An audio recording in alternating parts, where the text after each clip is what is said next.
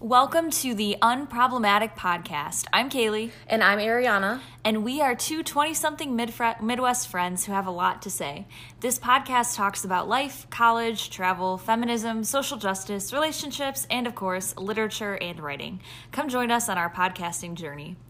In this installment of Unproblematic, Kaylee and I will be discussing the importance of Black History Month and figures who've inspired and impacted our lives. So for the week recap of our current reads, I am reading The Girl Who Smiled Beads by Clementine Wamaria. And I am reading P.S. I Still Love You, which is a lot lighter than the book that she is reading. I am reading that because the new movie came out on Netflix, and you know I had to watch it. So my roommates and I watched it, and it was not as good as the first one. But you know what? I read the book, so I was going to see the movie. Yeah, just a little lighter than Rwandan genocide. Yeah, just a little. The Girl Who Smiled Beads is about a survivor of the Rwandan genocide that happened in the 1990s, and it flashes back and forth between her life in Chicago when she moved to the United States and to her life in Rwanda. She was really young when she was being relocated all over Rwanda and Zaire, and so she has a really great storytelling voice, so I'm really enjoying the book so far, and it's opened my eyes in a lot of ways. Wow, it sounds good. I really do want to read it. But going into our next segment, which is Quotes of the Week, since we're going to be talking about Black History Month, it is only right that I give a quote by Black people. So the first quote that I am doing is by Maya Angelou, and it is, "Bringing the gifts that my ancestors gave. I am the dream and the hope of the slave. I rise, I rise, I rise." This quote spoke to me as a Black woman because all of our obstacles that our ancestors and family members have endured. My family has invested too much time and effort into me for me to ever give less than my best or to be average or to give up. I rise, I rise, I rise. Yeah, I really like that quote. It reminds me of when we went to Ghana, too, and we went to the slave castle, and Sebastian said, "Everyone who's walking through that door is the fulfillment of all of your ancestors' dreams." And yeah, it was a cool moment.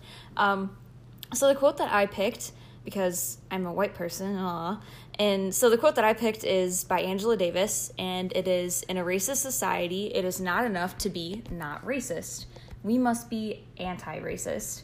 Because I think it's really important to keep that in mind, because like the way I picture it, if you have a scale and you already have a boulder on one side, if you drop the same amount of pebbles in both sides, it's not going to make it equal, right? So, like, people say, like, oh, affirmative action isn't equal, or different, like, factors like that aren't equal. But if you take the broad view, it's not nearly enough. Like, it's not even close to the reparations that would be necessary to really provide that kind of equality.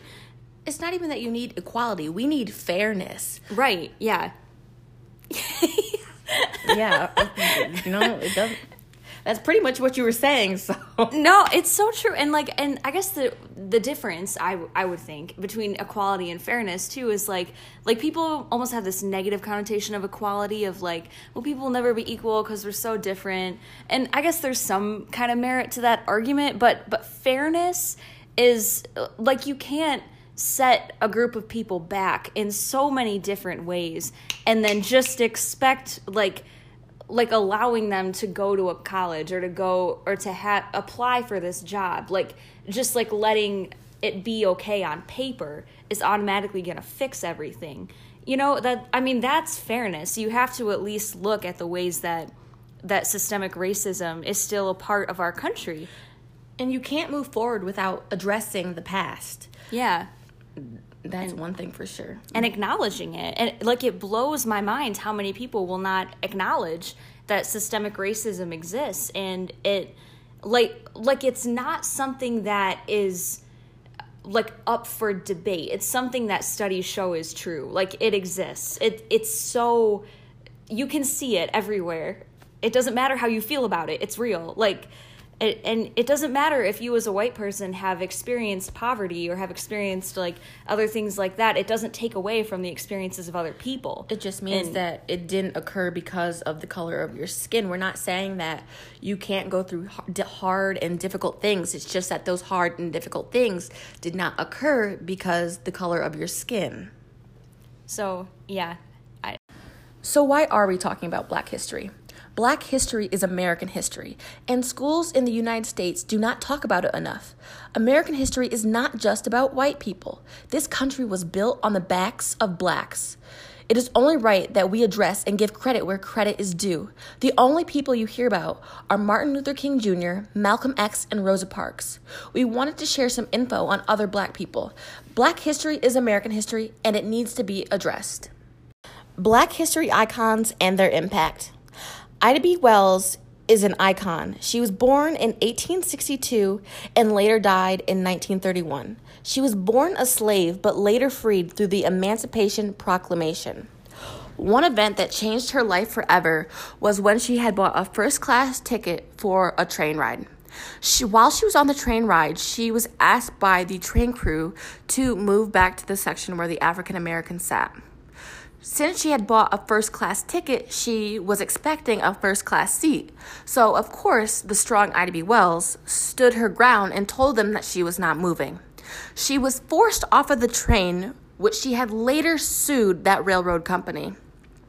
But even though she won $500 through the settlement, the Tennessee Supreme Court later overturned that decision. But this event did change her life forever because it motivated her to become an activist and a writer.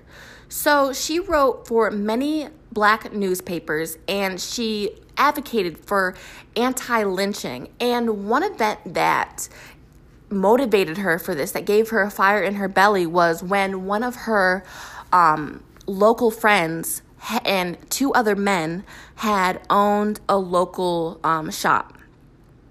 The Black men were being harassed by white citizens, so the men, of course, stood their ground. This resulted in them being put in jail, and while they were in jail, they were not protected, and a white mob came and lynched them.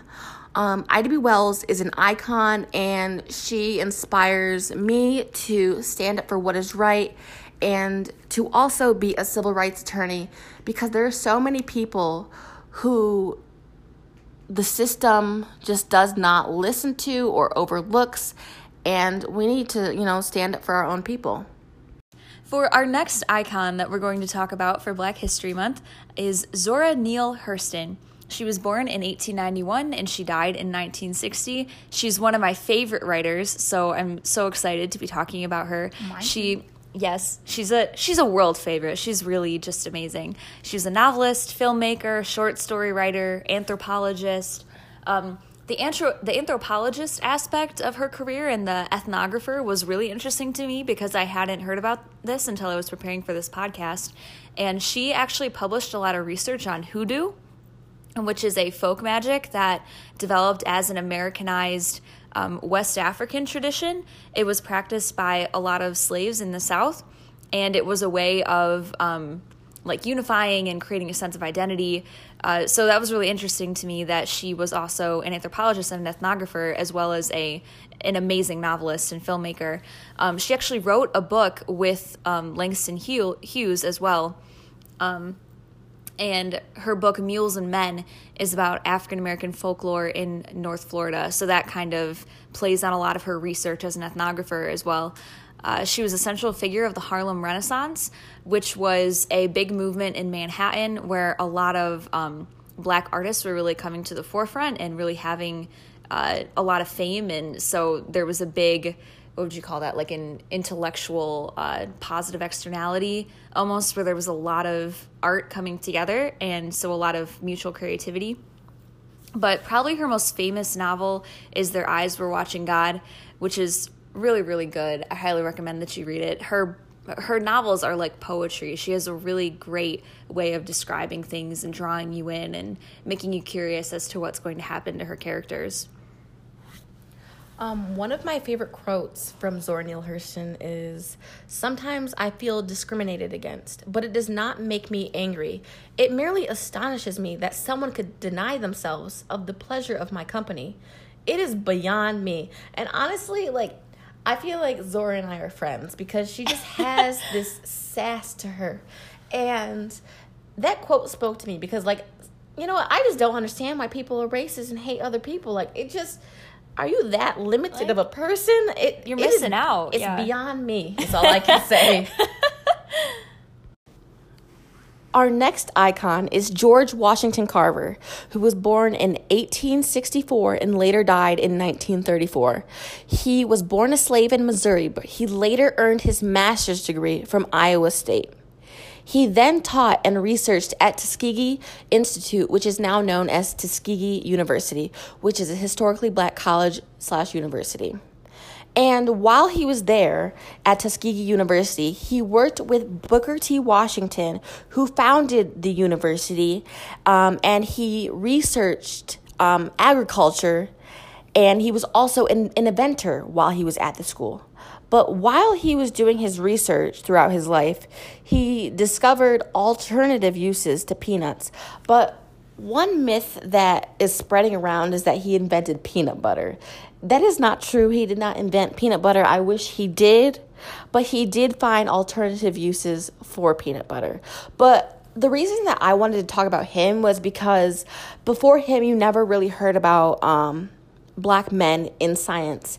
And I think that he is very overlooked, but he did so much. And that is why I wanted to talk about George Washington Carver. Next is Langston Hughes. He was born in 1902 and he died in 1967. He was a poet, social activist, novelist, playwright. There's kind of a theme with me. I really like poets and playwrights and novelists, so those are the ones I tend to pick. But he was a pioneer in a lot of ways. He pioneered jazz poetry, and he was also a leader in the Harlem Renaissance. He and Zora were actually really close. They wrote a play together called Mulebone, and he innovated jazz poetry a lot. And what a lot of people don't know is jazz poetry is kind of the origin of a lot of different kinds of poetry today. It inspired the Beat Generation, which was like Allen Ginsberg and Peter Orlovsky, I think I'm saying Orvinsky, and Jack Kerouac, so writers like that. But then it also became kind of the springboard for poetry slams as we know them today, which a lot of the poetry slams I've been to are kind of non-traditional in that you bring something prepared and then you read it, but I think a lot of them have a lot more of like a spontaneous element to them as well. So a lot of poetry slams were actually inspired by jazz poetry, which is what Langston Hughes was an innovator of. He was published in The Crisis, which was the official magazine for the national advancement of colored people. And he wrote a lot of short stories. Like looking through his works, he has written so much. It was kind of incredible. Some of the short story collections that he's best known for are Not Without Laughter and The Ways of White Folks. So definitely good reads, definitely to be put on your to-be-read list. Our next icon is Madam C.J. Walker. Madam C.J. Walker was born in 1867 and died in 1919. One amazing thing about this lady was that she was the first Black woman millionaire. And she did this by creating a hair product industry. She's truly an icon. And one reason that this is so important is because for Black women, hair tells a story, and you can show your personality through it and, again, tell stories. And the reason that she discovered these hair products was actually because she noticed that she was experiencing hair loss. So she wanted to create a product because she did not see one out on the market that was designated for her. And one thing I like about this entrepreneur is that she used her money for good. She was an advocate. She advocated for anti-lynching, and she donated money, a lot of money, towards the NAACP and the YMCA. And she also showed us that Black women can do anything as long as they put their mind to it. And she just found, she was a true problem solver. She found a problem and she found a solution to it. And the solution ended up making her millions and millions of dollars. And that was way more back then, too. Yeah, exactly. Like in the 1900s, $1 million was insane. Like, and I really want to know, like, how she must have felt to be the first Black woman millionaire. Right. And kind of the social implications of that, too, because, like, back then that was so rare. Like, how would she have been treated? How she probably could have seen a huge shift in behavior towards her when people found out who she was and how much money she had. I mean, you can kind of see that now, like subtle shifts with, like, if someone realizes that someone else has money or class or something, and there's some kind of materialistic reason to respect them more. But with her, she probably saw that so clearly and just brazenly so often, you know, because there was so much overt prejudice back then. And I mean, there still is now, but even more so in the 1800s. And then for her to have that kind of power, like, she probably saw that in her social circles a lot. Yeah, wow.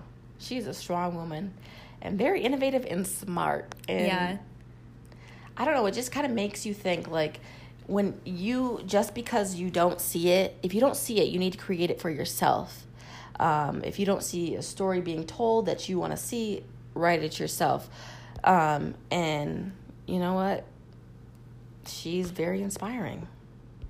So this is someone who, like, obviously we respect all of these people a ton, but this is someone who is just daunting with his reputation and his career and the sheer amount of work that he did in his life. Thurgood Marshall, he was our first Black Supreme Court justice in the United States. He was born in 1908 and he died in 1993. He was a litigator before he was a justice. And so he argued in front of the Supreme Court. And this is just amazing, like absolutely astounding to me. He argued 32 cases in front of the Supreme Court, which if you talk to any lawyer, arguing one case in front of the Supreme Court is the highlight, the pinnacle of your career. It's a big deal. And it's especially a big deal because he was Black and there were so many people during this time who were not in high positions like that. Right. And at that time, he was standing in front of 9 white men who had, for the most part, very conservative views, and he was able to sway them and to get them to see his side of the argument. He won 29 out of 32 cases argued in front of the Supreme Court.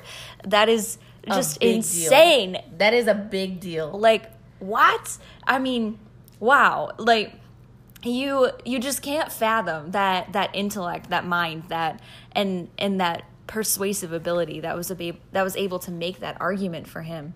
And of course, his case that is probably the most famous for him, and then also probably the most famous Supreme Court case in U.S. history, like most people would know this one, is Brown versus Board of Education of Topeka. And that overturned the separate but equal clause, which was in Plessy versus Ferguson. And this was the case that started desegregation in public schools. And this is the one that everyone talks about. I mean, I feel like everyone has heard of this case. And he argued it in front of the Supreme Court, and he won. He won! Like, I just love that. I love it when good things happen to good people because they win it and they earn it. You know, it's just...